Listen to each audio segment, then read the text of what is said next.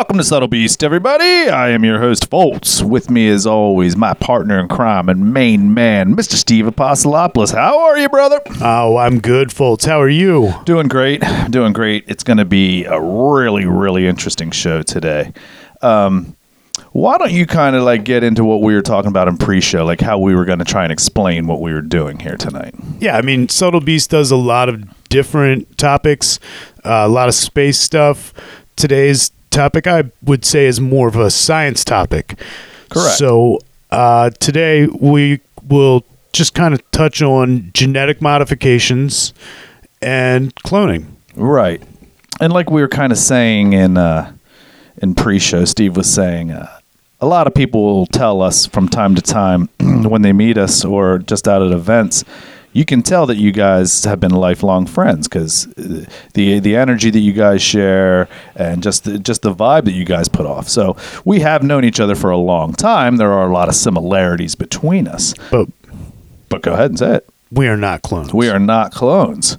But are we kind of genetically modified, if you will?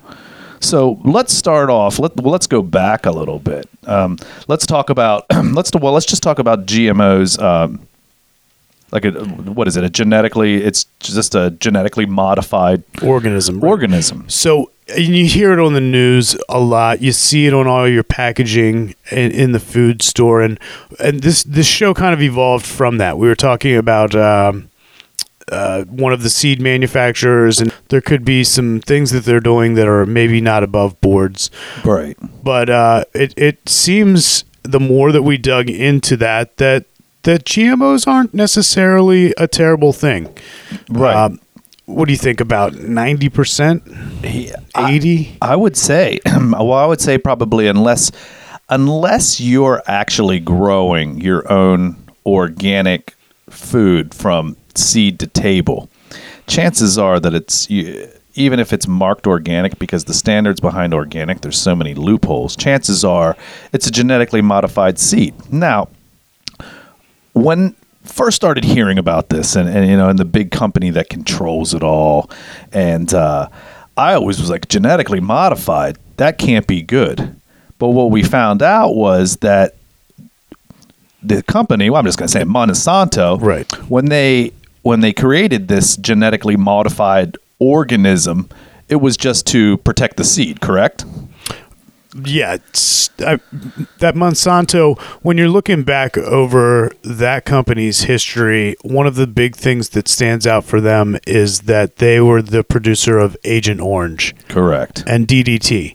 Both, have... They're used to kill vegetation. One we used in Vietnam to kill the vegetation, and it also got a lot of our soldiers sick, and there are still many that are struggling even to this day with that, and our hearts go out to them. Yeah, I mean, I have a buddy right now who's struggling from the anthrax vaccine, quote unquote, that he got in the military, and he's got a horrible illness. Steve knows who I'm talking about, and I just asked him recently. I was like, well, if it was from the anthrax, I said, has it been confirmed among other soldiers? And he said, yeah, it has. So, wow. That's but so one of the things about, I believe it's Monsanto, that's how you say it, is that they split apart from their chemical division. They had a lot of chemicals that they were working on. The last big one that they made was Roundup, and now Roundup has been proven as carcinogenic, and they're changing it, I guess, as we speak. But one of the things that they did with genetic modifications is they changed the corn seed that they had so that it was immune to Roundup. Like Roundup didn't affect it. It didn't kill. It couldn't penetrate the seed. Right. But it did kill everything around it. So the farmers that used it didn't have to till their fields. They didn't have weeds stealing the water from the corn seed or stealing the sunlight from the plant. And the corn actually grew much faster. And they could put as much Roundup as they wanted on it, and it wouldn't affect the corn that they were growing. Yeah, so you wouldn't actually be consuming then Roundup in your food, which is what they're saying, and is what it does. So Monsanto would sell you the seed, And then they would also sell you the Roundup. Yeah, so it's like our government. They'll sell you the virus and they'll sell you the vaccine. Right. So that was their big thing with GMOs, was that they created this corn, and there's a ton of corn produced. I think it's like 80% of the corn in the world is produced in America. Yep. It's a huge amount of corn production-wise as a whole on the aggregate. Right. So a lot of people, I mean, and obviously you don't have to take our word for it on of us stating that. And it's not really what we're stating as our actual opinion. What the research that we've got into, it's more or less pointed to that the GMO seed produced by Monsanto that can't be penetrated by by Roundup is not necessarily a bad thing, because if you look at it like this, you could technically say that human beings are genetically modified organisms. And everyone's probably, all right, folks, where are you going with this one? Well, when you're a baby and before that you're able to enter school, there's certain vaccines that you have to get. Now, whether you're a proponent for vaccines or not, these vaccines, some of them work. So to say, okay, I just got this vaccine, now I can't be penetrated by, let's say, what? Polio. Because if polio virus comes at me, I am genetically modified that my body now resists that. Something similar to the seed. I mean, it's not necessarily something bad, but nothing bad is penetrating into the quality of life. Right. So this is, relatively new science to the human species, and medical science always intrigues me when you think back to the old Civil War bone saws they used to use and things of that nature. That was not very long ago. Yeah, like 3 people ago. Yeah, like 200 years ago. And then to fast forward to today's medical science, where you can transplant organs and you can use chemotherapy, and there's so many things that we're doing right now, and there's so many ways that we're increasing the age. The median age, I think, is for a male is 76, a female 78, and it seems to be climbing. And a lot of that is because of medical science. So that's kind of the direction we're headed with this episode, and we have some views on it. We do. But speaking of medical science, I'm just going to back up 2 seconds, because Steve was saying that not only does that the farmers don't have to plow the fields and such, of course, that's saving time, but the cycle growth of the corn was about 3 times faster. Now, again, if you want to relate that back to a human being or a human organism, what do we do to get ourselves better faster in the event that we have bronchitis or we have some type of bacterial infection? Well, we go to the doctor. You would go to the doctor and we get antibiotics. So that is genetically modifying organisms or cells in our body to help us fight off this illness faster, versus, like, I think that a doctor once told me, without antibiotics, bronchitis is going to linger with you for about a good month and a half, versus 6 days on a Z-Pack. That's awesome. Yeah. So, I mean, are we genetically modified as well? Now, I mean, you go back and listen to some past podcasts and that'll answer those questions as well, but I digress on that. So for medical science, it's kind of like, where have we been? Where are we now? But where we're going is fascinating stuff. Well, should we get into what people are referring to as the most frequently asked questions that have to deal with genetic modification? Sure thing. All right, here, I'll do this first one. What does genetic modification mean? Well, break it down. Genetic modification, or also called genetic engineering, is the process of changing the DNA of an organism, such as a bacterium or plant or animal. These changes can be made as small as inserting or deleting a few DNA letters in the organism's genome, its complete set of DNA, to adding a new gene from a different species. Now, genetic modification is not the same as cloning, because cloning creates an exact copy of all or part of an organism's DNA, while genetic modification makes changes to existing DNA to create a new, modified version of the genome. See, those things are so cool. They are. To modify a genome in an animal or in a human, it's just I mean, that's when I'm thinking of genetically changing something. Right. The first thing I think of is like a designer baby. Yeah, exactly. And we're going to definitely get into that. Because, the next thing on the frequently asked questions is about why do scientists want to make genetically modified animals? Steve. There's many reasons why a scientist would want to produce a genetically modified animal. Altering the sequence of individual genes can tell us a lot about how that gene works, how it is controlled, and how it interacts with biological processes in the animal. Many GM animals are used as models of human and animal disease to help scientists discover new treatments and therapies. So, some researchers at the Roslin Institute use genetically modified animals for one or both of these reasons. And others are interested in using GM animals to increase the productivity of livestock animals, such as pigs and chickens, big pork and big chicken. Using GM technology allows our scientists to introduce beneficial characteristics into a livestock breed much more quickly than by normal selective breeding. They can also add traits that could not be added by selective breeding alone. Right, because and the next question is going to be, does the genetic modification harm the animals? Well, there are documentaries out there that you can watch where breeder chickens have been genetically modified, and they grow at a rate of, if humans grew at the same rate that they did, we would be 280 pounds at 2 years old. Jeez.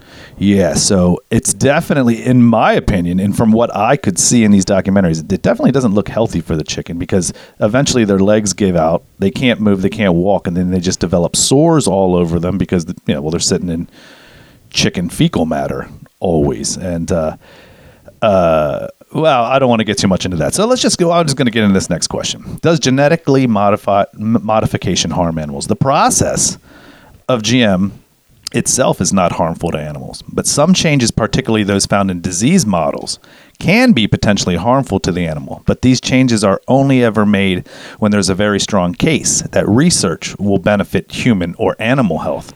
The Roslin Institute takes the welfare of its animals very seriously, and of all of our animal research, it's carried out under strict home office regulations. So, if you go back and you examine what they're saying here, these harmful changes can take place only if the research will allow benefit for human, and it doesn't say or animal health. So they're looking at doing this to speed up for, they're thinking, human health, so that there's more animal product out there for people to purchase and buy and be able to feed their families. They're looking at that as a plus, so that in their case, the animal suffers for the benefit of humanity. Right, and they're making larger chicken breasts. They're making larger profit for the big Tyson and chicken companies, Purdue. But as far as that particular animal goes, it may not be healthy for that animal. Right. I think what would be great is if they're genetically modifying the genes, maybe they could do it in animals like cattle, for the reason of, and you can look this knowledge up, that eating red meat is a carcinogen.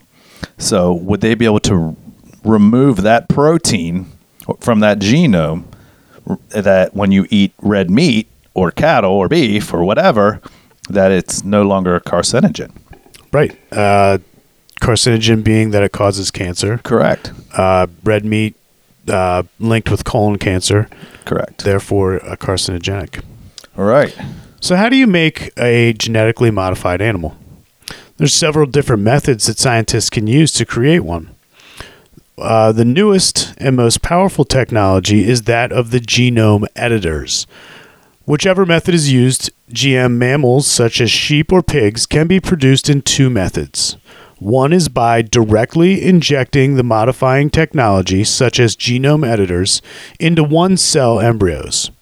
Because all the cells in an embryo or animal are descended from this single cell, they will all inherit any modifications in the DNA. So I guess at that point they're saying you inject it into like the embryo. Right. Correct. The second one is by cloning a genetically modified cell using somatic cell nuclear transfer, SCNT, which is a popular way for cloning. This was the method used to produce Dolly the sheep. Everybody remembers the first sheep to be cloned, Dolly the sheep, very famous. Big news. Although she was not genetically modified, she was created using an unmodified cell. Stem cells can also be genetically modified and used to make a GM mammal. However, so far, scientists have only successfully isolated stem cells from a few species, including mice and rats. Birds can be genetically modified. Chickens are produced at the Roslin Institute by the injection of special cells called primordial germ cells, PGCs. They can be genetically modified in a lab before being injected into a chicken embryo. Once in the embryo, the modified PGCs will form GM sperm or egg cells, and breeding two adult chickens that have these modified cells produce a fully GM chicken. Wow. So if you're listening closely enough and taking notes, you too now can have your own genetically modified animal. Right. Well, what they're saying is that second method there, that SCNT, is cloning. Correct. That is. Now, what are genome editors? Now, genome editors, they act like a pair of scissors, cutting DNA at specific target positions. Scientists can use genome editors to modify the DNA, either by inserting new DNA sequence at the cut site using a template, or by allowing the cell to repair the cut on its own, which often introduces small random changes at the cutting site. These changes can be as small as adding or removing a single base from an animal's genome. Now, the latest versions of genome editing or editors are capable of introducing the intended mutation into an animal's DNA without having any so-called off-target effects elsewhere in the genome. Now, genome editors are easy to use, highly efficient, and can be made to target any DNA sequence, which means they are rapidly becoming a very popular method of genetic modification.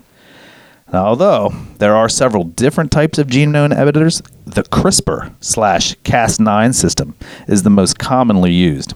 In February of 2016, the HFEA granted approval to researchers at the Crick Institute to use the CRISPR system in human embryos as part of their research into early stages of embryo development.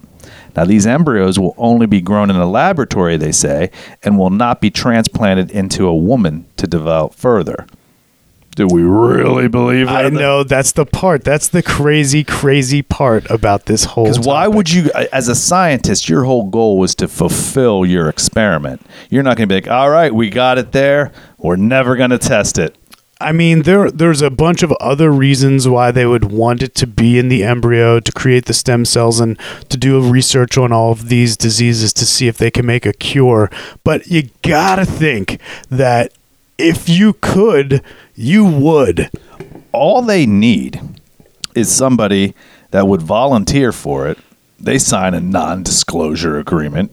I don't know how well that would hold up because the action's illegal. However, maybe that person's not aware of that, or they threaten them with their life. I don't know. What are they, deep state maybe? You can always find a host. You'll always be able to find a host. It's just, do you have the scientists that are willing to put it all on the line and you know what, you could do it in a country where it's not illegal, right, and it would be just fine.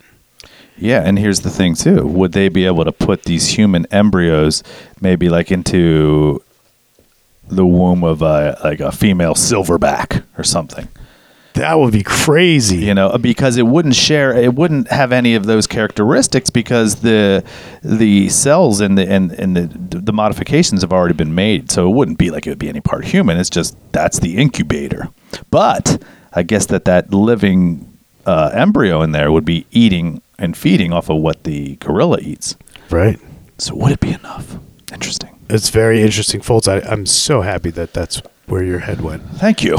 Now, what types of animals have been produced at the Roslin Institute? Many GM animals have been produced.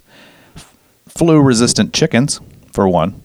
In the first half of 2015, avian influenza, or bird flu. Everybody remembers that one, too. Yeah, remember? Bird flu. It was responsible for almost $390 million of losses in the U.S. alone. But the research at the Institute at Cambridge University has developed chickens which do not transmit bird flu. The chickens were genetically modified to produce a small RNA molecule which mimics the structure of the flu virus and binds to proteins which are involved in the viral reproduction. Now, when these chickens are infected with bird flu, the virus replication is blocked. Although the modified chickens themselves can still become infected and succumb to the flu, they do not pass the flu on to others. And they're continuing the project to try and develop chickens which not only prevent transmission of the virus, but are also resistant to it themselves. I wonder if they've tried masks. For not transmitting the virus? Yeah. That's a good one too, Fultz. You're on fire. Well, why don't you jump into this next one? More productive sheep. Genome editing technology is being used at the Roslin Institute to increase the productivity of sheep bred for the meat industry. Naturally occurring mutations that stop a gene called myostatin from functioning have shown that animals with these mutations have up to 20% more muscle mass compared to animals without the mutation. Animals with myostatin mutations convert feed to muscle more effectively, reducing the amount of resources needed to produce meat. The meat from these animals is also a higher quality and is healthier, containing less fat. These mutations have already been bred into livestock breeds, such as the Belgian blue cattle, but it can take up to 50 years of selective breeding to produce new breeds with myostatin mutations. Research at the Roslin Institute is using genome editors to accurately and efficiently introduce these mutations into sheep to increase their muscle mass. As part of this work, the first genome-edited sheep was created in 2013. That's amazing. What it makes me think of as well is, this is modern day genome editing, if you will. But if you think about the modern day house dog, and we're going to talk about this more later, they all started off as wolves, wild wolves. Yep. But if you look into the domestication of dogs, they would find the most docile in a pack. They'd get the female, and then they'd find another pack and find the most docile in a male. And then we would breed them. And then they would have to do the same thing so that there would be another to breed those two puppies when they would be old enough. And this took hundreds of years. And now it's been like thousands of years that the dog's been domesticated. And they say that the dog's been domesticated for 25,000 years and that the modern day house cat has only been 3,000 years. So that's kind of why like a cat doesn't. I mean, cats do, because some people say, oh, my cat comes when I call its name. My cats don't. And the cat comes because it thinks it's going to feed. You're going to feed. Right, or it's going to get rubbed or something. Versus a dog is just all over you and loving you. But I guess if we'll wait and see in the next 22,000 years. I'll wait. Yeah, I mean, I'm not in a rush. We'll see if when you come home, if your cat's like, oh, can't wait to see you rubbing all over you and stuff like that. I don't know. Maybe they could improve the voice boxes in dogs. Or add a gene that helps dogs talk. Right. Oh, that would be awesome. All right. So where are we? Okay. You said we just went over the more productive, right? Yep. Okay. So disease-resistant pigs.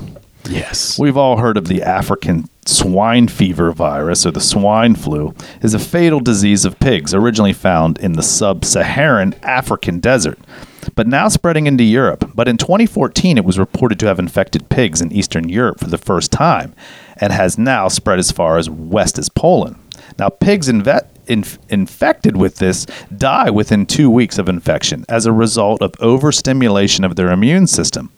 But wild pig species in Africa, such as the warthog, are not affected by the swine fever. Because wild African pigs are domestic, European pigs cannot breed. Genome editors are being used to make European pigs more resistant to the swine fever.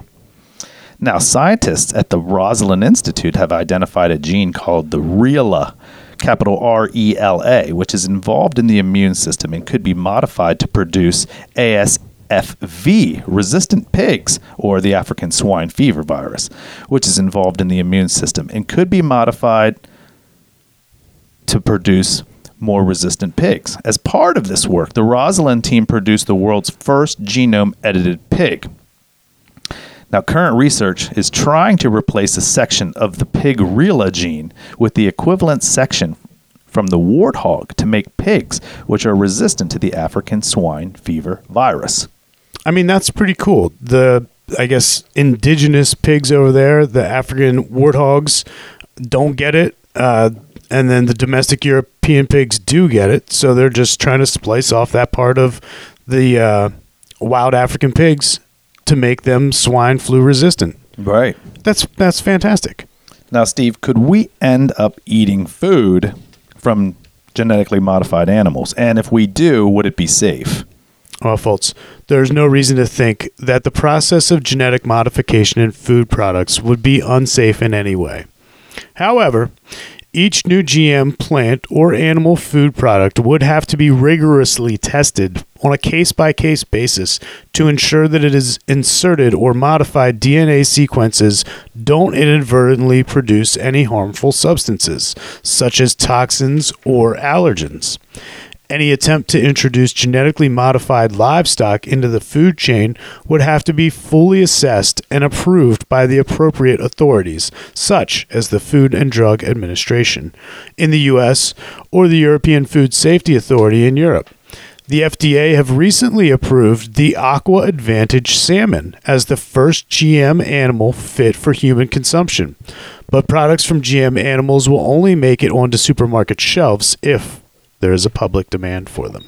And in my opinion, the public demand will come when, well, the human race realizes that your day-to-day cattle farming or whatever, chicken farming, it's not sustainable on this planet. It just isn't. Whether you believe in that or not, I mean, just do the research.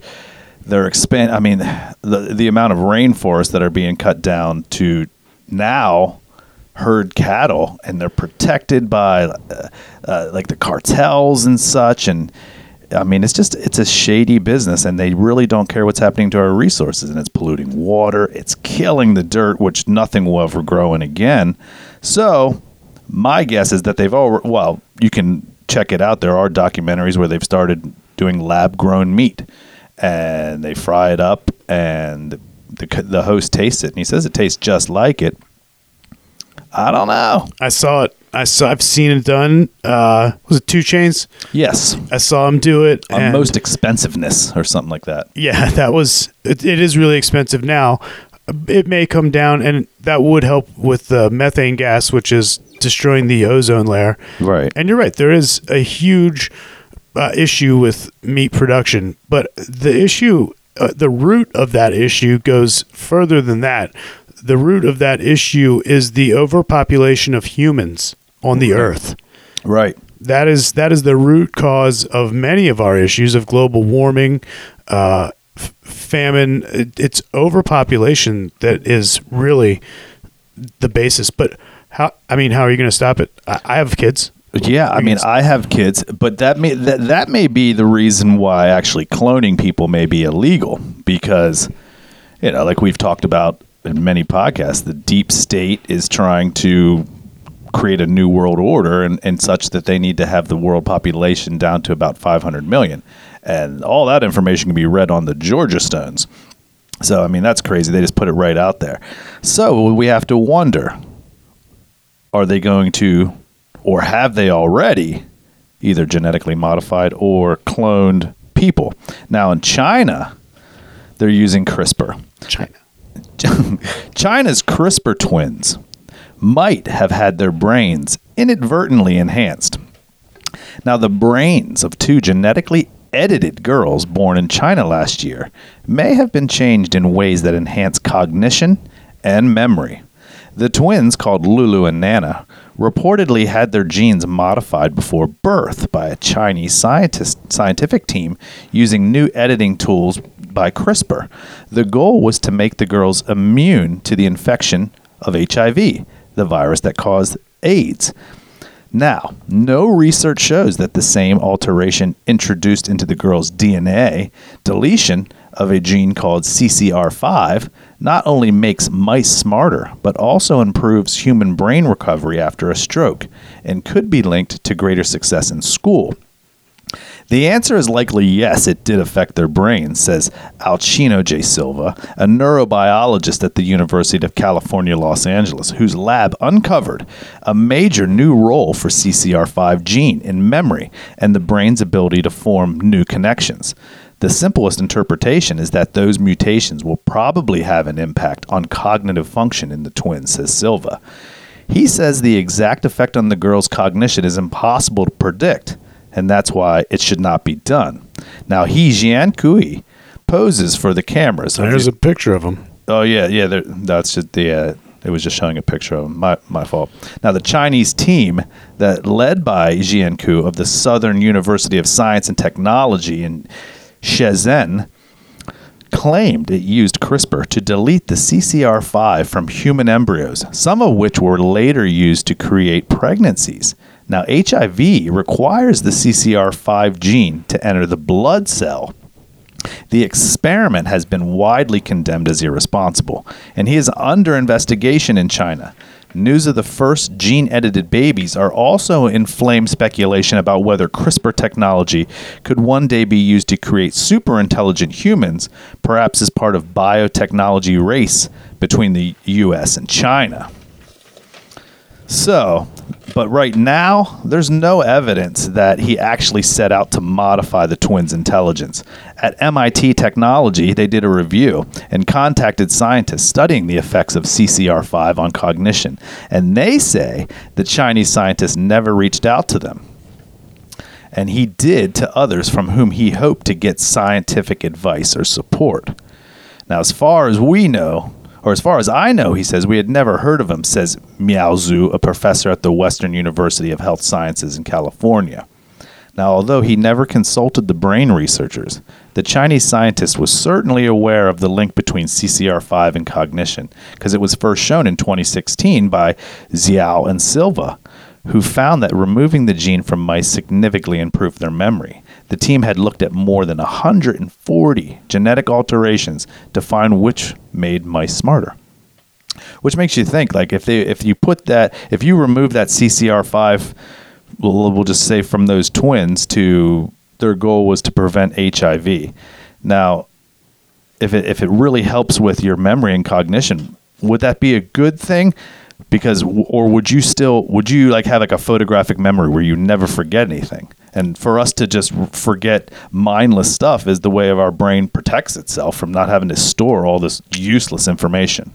Right. I think that this gentleman, scientist that did this experiment on these girls, first of all, I think it's horrible.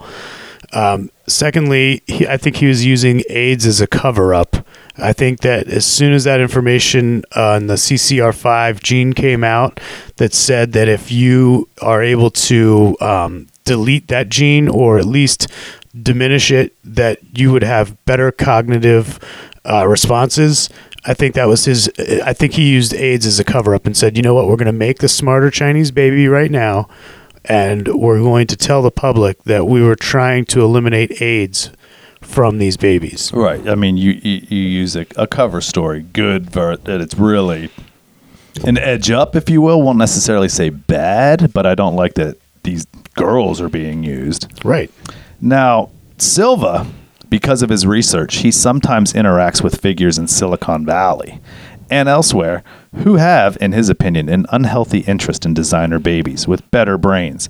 That's why, when the birth of the twins became public, Silva says he immediately wondered if it had been an attempt at this kind of alteration.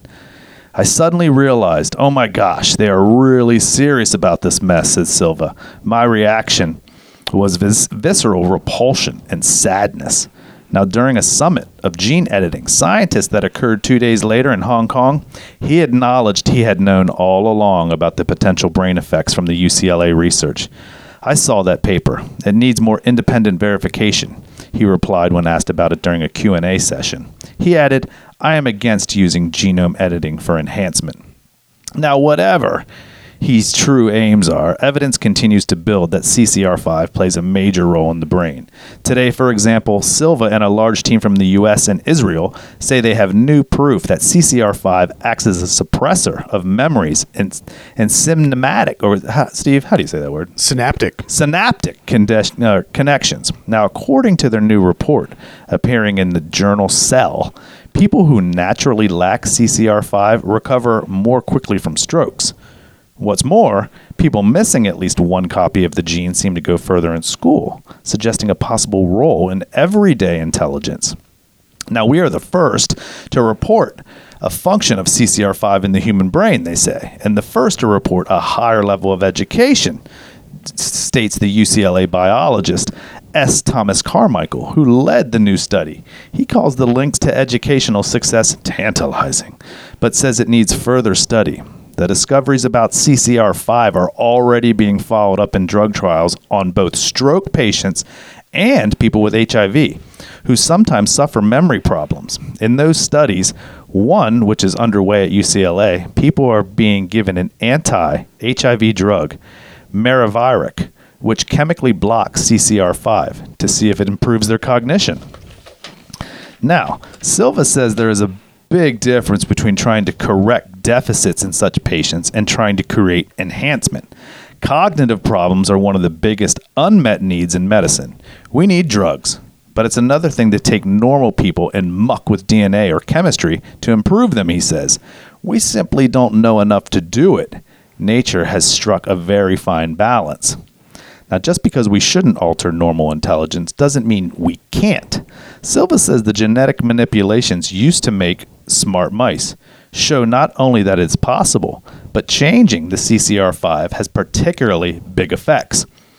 Could it be conceivable that at one point in the future, we could increase the average IQ of the population? Well, he says I would not be a scientist if I said no. The work in mice demonstrates the answer, maybe yes, he says. But mice are not people. We simply don't know what the consequences will be in mucking around. We are not ready for it yet, he says. So here's the point of this one. These guys, everybody's looking for the new psychotropic drug out there to give them an advantage or an edge. Sure. So this is where science and technology kind of are combating each other.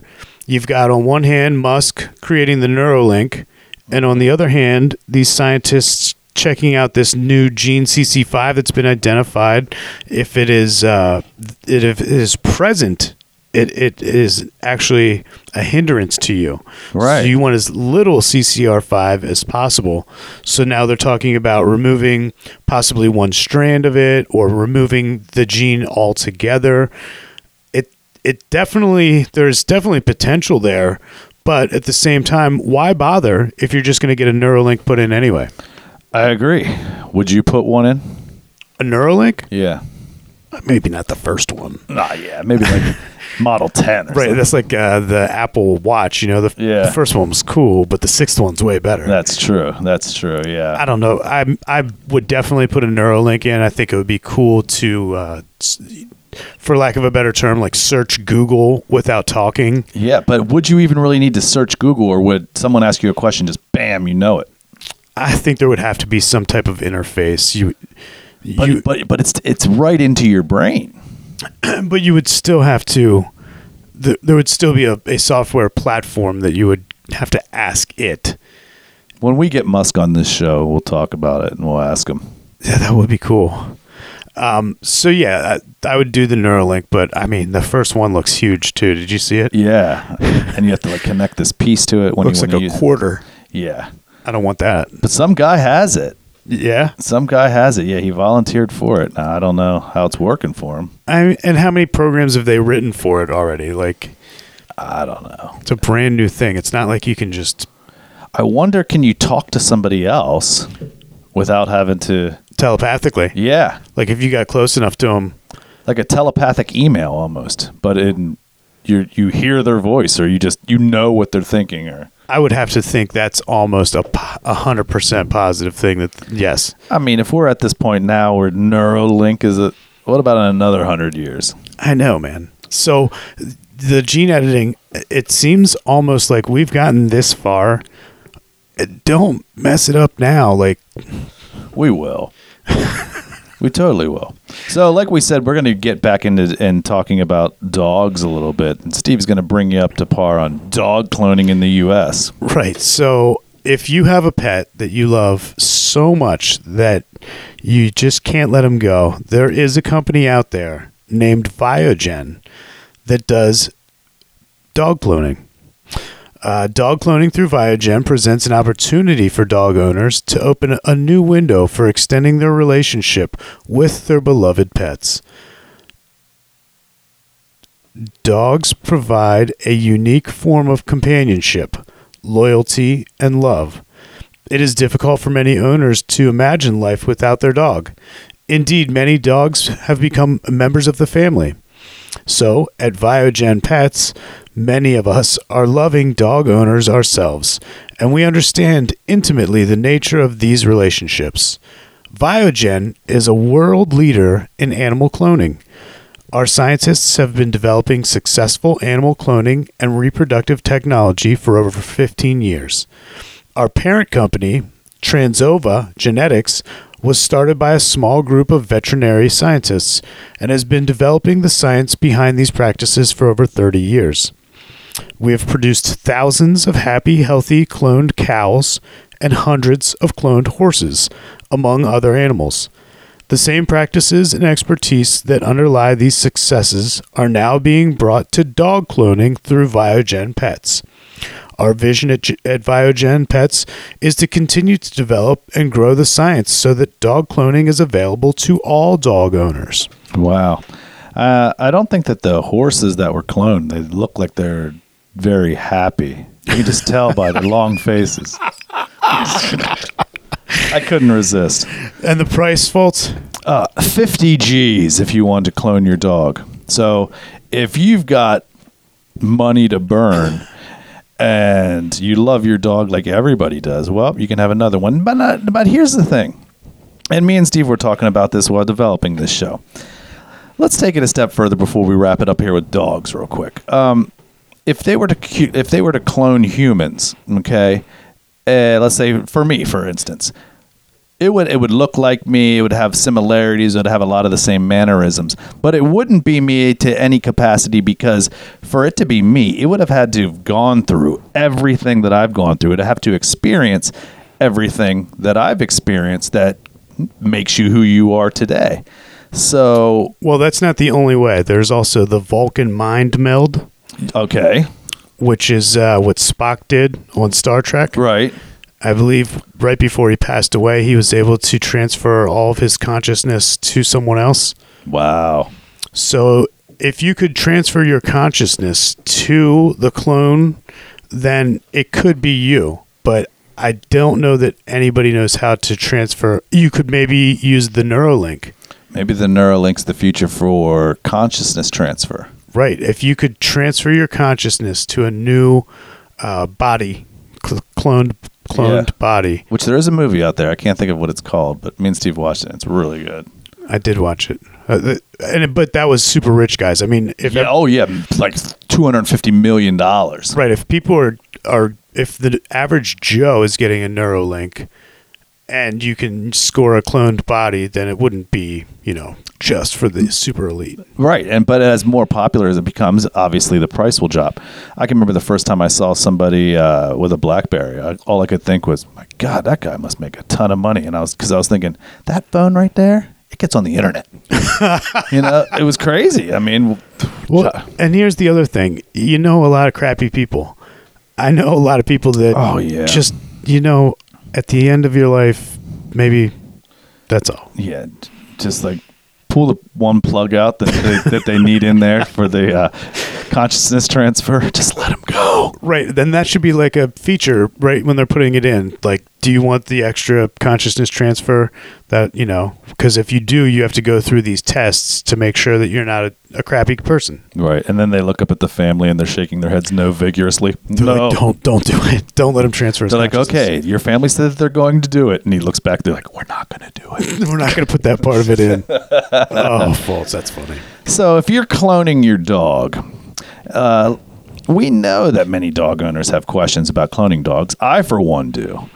A clone dog is simply a genetic twin of your dog, born at a later date. Now, the clone twin will share many of the key attributes of your current dog, often including intelligence, temperament, and appearance. The genetic identity of cloned dogs is identical to the original dog. Dog cloning does not involve any changes to the genes of your dog. Clone dogs live full, healthy, and happy lives and are no more susceptible to health problems than any other dogs. The first step in having the option to clone your dog is to preserve your dog's genes through genetic preservation. Your veterinarian will collect a small tissue sample from your dog. This process is a minor procedure. That tissue sample will then be mailed to ViaGen Pets, where we will culture new cells that share the same genetic makeup. We will then freeze the cells until you're ready to clone your dog, aka when your dog passes away. So, I don't know. Yeah, say you got a dog. Do you name it the same name? If it's got the exact genetic makeup, does it die the same way? Unless it got hit by like a car or something. Right, like, oh, this dog's going to last 8 years. Yeah, you got a dog. The dog's name's Astro. You get the dog again. 2.0. You name it Astro, but then someday you're looking at the dog and you're like, I know you're not Astro. Exactly. Astro turns on you. I don't know if he would turn on you. You don't know. He wouldn't be the original. And you're right. Would it meet the same demise, I think it would be a sad reminder of the loving relationship you had with your first dog. Like, you look like this dog, but I know that it's not you. You would love it. Yeah, I think that it's kind of different for the dogs. For people, I could understand. Say we take the great minds of our time, the Einsteins, and we use a new body to allow them to continue their work. Where would Steve Jobs have been if he wasn't taken from us? So many people. Correct. If it's deservingly so, and that's another gray area, like what makes it deservingly so, but... Well... Yeah, what makes essential non-essential? You don't know. So, other than dogs and cows and horses, yeah, did you know that you can clone a llama? I didn't. I'm not sure that you can. It's not on the list, but a camel is. Oh, wow. Nice one, Steve. I thought I was losing something. But yeah, and so is a carp and a cat. You can clone cattle. They've been cloning cattle for quite some time. In Brazil, I believe, since 2000. Coyotes, just what you want to clone. Right, yeah, let's make more coyotes. Jeez, what does it say here? They cloned 8 coyotes in 2011 using domestic dogs as the surrogate mothers. Well, that makes sense. There you go. They could have used a silverback. That would have been something. Oh my gosh, what is it? It's a coyote. It's coming out of that ape. Yeah.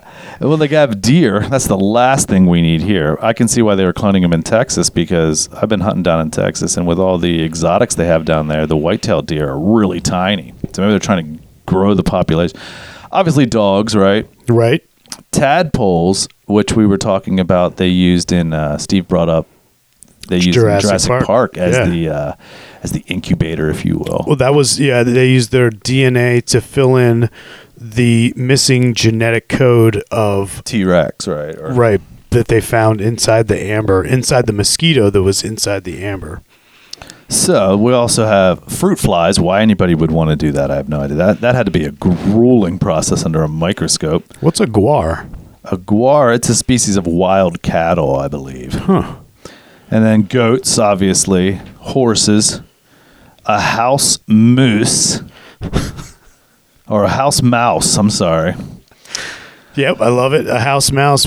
There again, it's cool that they can do it, but they're doing, it seems like they're doing it to do it. Right. And here's just proof that they can do it for humans too, because they can clone a monkey. And that's the missing link. There's only 3% difference in our DNA. Right, the macaw. Yeah, the crab-eating macaw. What else do we have on this list? I don't even know what that is. A mouflon. A mouflon. Oh, like a lamb. Yep. A mule. A pig.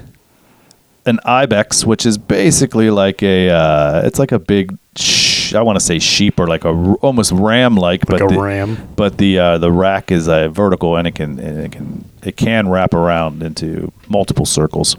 Rabbits. That's funny because they mate very quickly. Yeah. Sheep. We have what else? We got the Arctic wolf. I think that completed the list for what's been cloned so far. Right. I think some animals are easier to clone than others. I think you're right. So we're going to get into this last section of the podcast and this is Steve's going to start us off with human reproductive cloning, the curious incident of the dog in the nighttime. Sometimes what doesn't happen is as interesting as what does.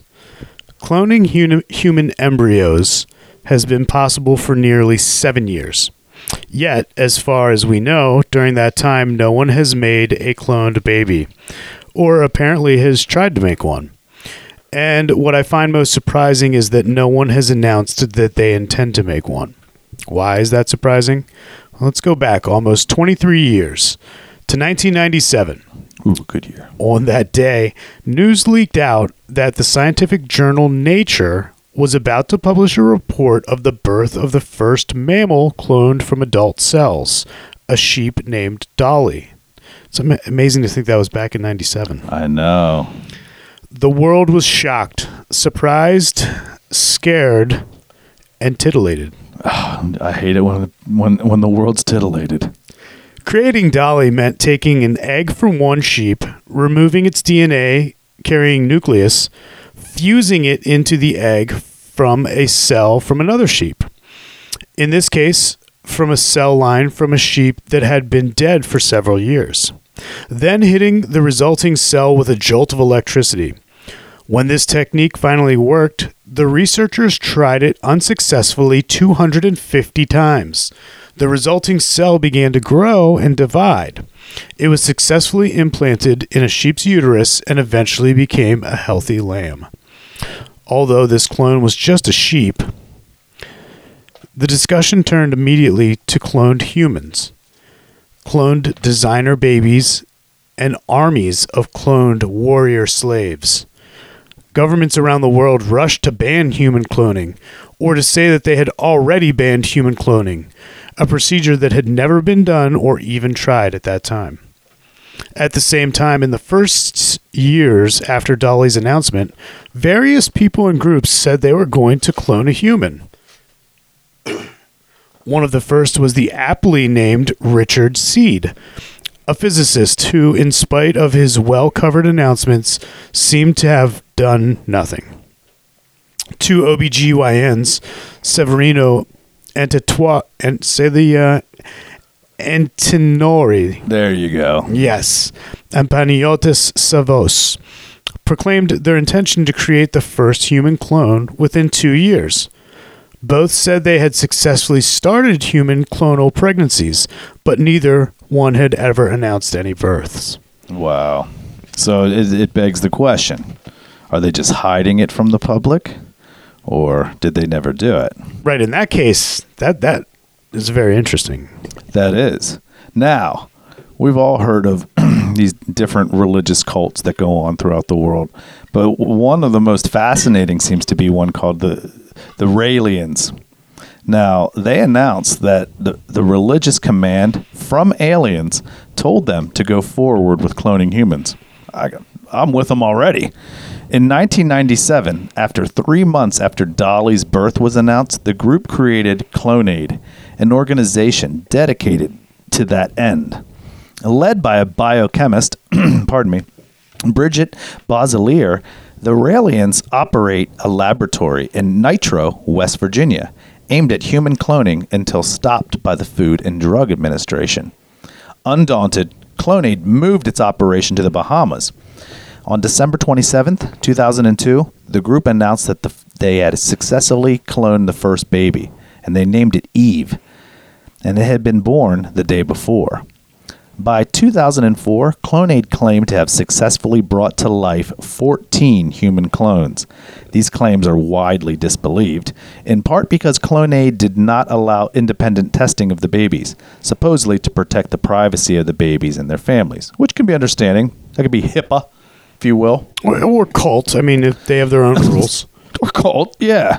As far as we know, neither the Raelians nor anyone else succeeded in using the Dolly process, technically called somatic cell nuclear transfer, to clone humans. Now, in the meantime, more conventional researchers were discovering just how hard it was to clone human embryos, or even non-human primate embryos.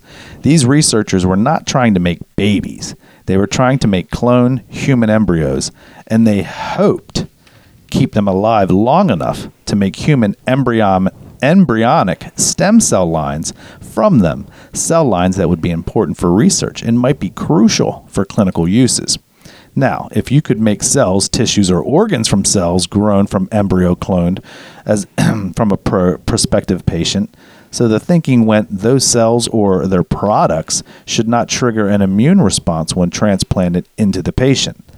That could make cells, tissues, and organs vastly important as treatments. But although researchers succeeded in removing the nuclei from primates' eggs and then fusing them together with other cells with their own nuclei, the resulting cells would only divide a few times.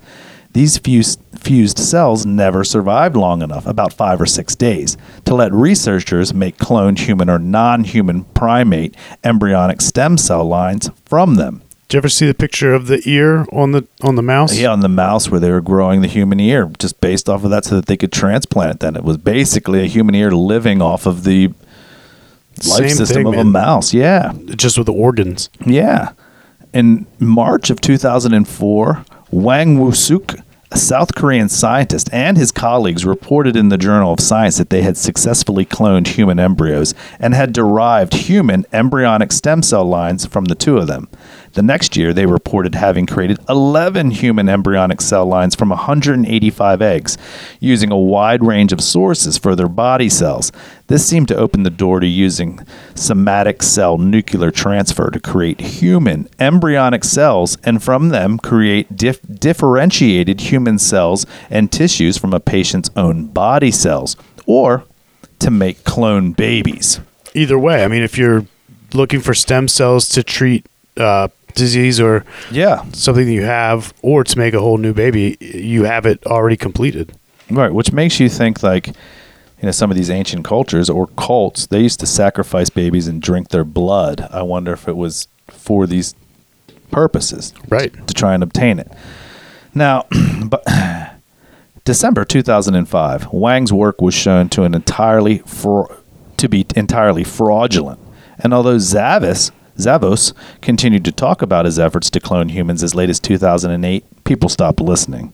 Not all researchers interested in cloning were making big, unsubstantiated claims. Being shortly after the announcement of Dolly's birth, Shaurat Metilapov and his team at Oregon State Health University worked on cloning, using more than 15,000 monkey eggs in an effort to make cloned non-human primate embryos. In 2017, they reported making embryonic stem cell lines from monkeys, and finding that was quickly replicated. They were not able, however, to make baby monkeys from those cloned embryos. It took another 6 years, but for Metilapov group to report successfully cloned human embryos, in that case from human embryonic cells, and making 2 human embryonic stem cell lines from those cloned embryos. The following year, they reported having done the same with cells from adult humans. Other laboratories quickly replicated their work. Now, Metilapov was no fraud. His cloned human embryos were real. Oddly, the secret ingredient that led to his success with humans was adding caffeine to the culture medium. Now, Matilapov made no effort to transfer human embryos made by cloning into women for possible pregnancy and birth. As far as we can tell, neither has anyone else. But in January of 2018, a Chinese group led by Qiang Sun and Xian Lu reported the births of the first monkey clones. It was not an efficient process. About 80 cloned embryos led to 6 pregnancies and 2 live births. Even so, reproductive cloning had succeeded for the first time in a primate. Now, for nearly 7 years, then, the scientific community has had solid proof that human embryos can be cloned. And we have known for 2 years that cloned monkey embryos can yield cloned infant monkeys. So why has no one announced an effort to make cloned human babies? The laws have not changed substantially in the last 2 decades. Some countries banned human reproductive cloning, some before Dolly, some after, but generally before the announced cloning efforts of nearly 2000s. Still, many countries have never banned it. Other things, however, have changed in the cloning world. On the one hand, the value of using cloned human embryos to produce stem cell lines from an adult has been cast into doubt by competition from induced pluripotent stem cells. Pluripotent stem cells. These were initially made by using several genes, now several proteins produced by some of these genes, to cause normal cells, now usually skin cells, to become like embryonic stem cells. These stem cells first made from mice by Shinya Yamanaka in 2006, and then, a year later, by humans by both Yamanaka and James Thompson. Can like embryonic cells produce all the cell types of living human from cells carrying the individual's own DNA? Like transplanting embryonic stem cells from cloned human embryos, transplanting introduced pluripotent stem cells into a patient should avoid triggering his or her immune system, and making induced pluripotent stem cell lines is far simpler than making embryonic stem cell lines from cloned human embryos. No eggs, no embryos, no ethical or political concerns. And that goes back to the thing that we were talking about where they're trying to take that CC5 gene out, and in the end, it's really moot if you're going to get, a neuroplant device, a Neuralink put in. Correct. The same thing here. They're creating these embryos to get the stem cells out of them. And here we are creating a technology that's changing skin cells into what essentially is like an embryonic stem cell, which they use in combating diseases, similar to a T cell, where it'll change into whatever type of cell you need it to change into. That way, if you have maybe a cancer in your kidney, it'll change into a kidney cell. That's why they want those. Right. You want to bring us home here in this last section? But we can create them, so we don't really need the technology. We don't need to go through all that stuff. That's why they're saying no eggs, no embryos, right, and no ethical or political concerns. So on the other hand, non-human cloning has become, to some extent, normalized. Several companies offering cloning services for pets, especially dogs. There we go. And for livestock. Indeed, the world's champion polo team has for several years used cloned ponies. The markets for these companies, they're not huge, but the firms survive, and they claim that the safety and effectiveness of their methods keeps improving. And then there's CRISPR, the new kid on the block. After Jennifer Doudna, Emmanuel Charpentier, and colleagues laid out in June of 2012 the potential use of CRISPR as a tool for DNA editing. Visions of edited embryos and super babies danced in their heads. The revelation in late November of 2018 that Chinese scientist Zhang Cao used CRISPR to successfully edit embryos. We talked about that whole article that led to the birth of 2 babies. Distracted attention from cloning. Why settle for a mere genetic copy of a living person when one could try to make a new and improved version? All of which leads me to today. Where are the cloners? Who would be Richard Seed 2.0 or Clonaid 2.0? We wish we knew. It is now clear that many countries would treat human cloning as illegal in one way or another. but others with bigger things to worry about would not. And the perceived desire for cloned humans has not entirely dissipated. Couples grieving over the loss of a beloved child have sadly not disappeared. Ambitious young scientists eager to make a splash with a firm, if unfounded, expectation that even if initially rejected, they will ultimately be hailed as modern Galileos have not disappeared either. Witness Zhang Kao, although he did get a 3-year prison sentence, announced at the end of 2019, that may have a chilling effect on some of them, or at least might lead them to be more careful about where they operate. And those who could star in their favorite fictional plot, egocentric billionaires who want to clone themselves, have only increased in numbers, and it seems plausible in revealed egocentricity. Some of these billionaires are openly pursuing immortality, so why not look into cloning? Presumably, the Raelians aren't interested after having announced that they have successfully cloned 14 children more than 15 years ago. But it is a big world with lots of unusual people. Why hasn't one of them yet followed in the footsteps of many who, in the first years after Dolly, announced their intentions to clone humans? You know, part of me would like to say that people have understood from the writing of scientists and bioethicists and experts that a clone would not be that special. It would never be an exact copy of a living or formerly living person. But as much as I would like to believe that, I don't. Recent years have not been kind to the idea that people listen to experts. Is cloning passé? Its moment in the spotlight having come and gone? If that is, then why? I think the real mystery is that it's particularly an important one, but it might provide some insight into public opinion, press behavior, moral panics, and other more important aspects about social behavior in the face of startling discoveries in the biosciences. At the very least, it is a puzzle, one for which I invite solutions, total or partial, from any reader or listener or anybody that's out there. Investigator. Yeah, so I mean, it makes you think about a lot of different things. So I mean, if you've been a fan of Subtle Beast for a while, I mean, we've been talking about cloning for a long time. I mean, go check out our episode if you haven't on ET intervention with the human race. I mean, it seems to have been going on for thousands of years between extraterrestrial races and primates using primates. It's just really fascinating.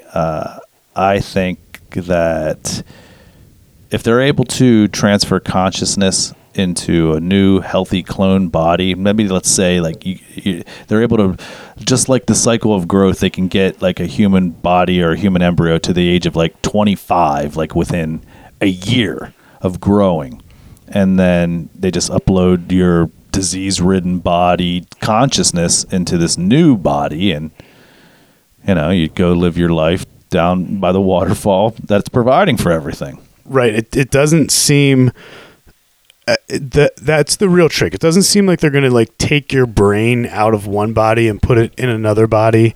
That doesn't seem to be like what the answer is. It seems to be more of just a transfer of consciousness. Yeah, collecting energy, a significant pulse, if you will, and be able to transfer that. So, because everything we do really is an electric pulse. When we look at something, there's an electric pulse that goes to our brain. When we touch something, there's an electric pulse telling our brain what we feel. It's all energy. When our heart beats. Yeah, but can we capture that energy? And it makes me think of Ghostbusters when they would trap the ghosts in that box. Yes. If they can do that, then maybe there's hope for human cloning. I don't necessarily need another one of me around having a good life. Oh, folks, come on. We'll keep you around for a while. I think that the census on that one would be divided directly down the middle. How about this, though? How about we cross the two things together and we clone, but also genetically modify. So if I wanted to, I could pick out a new and improved version of myself. Oh, man, that's a rabbit hole right there. That is. I mean, I have an autoimmune disease. I would definitely want that gene spliced from the DNA because it's not fun. But who knows what the future holds? Our grandkids, like they say, the life expectancy for a male is 76, a female 78. But technically, it's supposed to be about 120 years. So there's a lot of things that we're doing in our lives that are leading to an early death, whatever they may be. Maybe they be vices. Maybe they be the foods we're eating. Who knows? But what does the future hold for cloning and genetic modification? It's anyone's guess. So that's our show for today. I hope you enjoyed it as much as we did making it for you. And until next time, I'm Foltz. And I'm Steve. And we'll see you next time. Take care of one another. Bye-bye.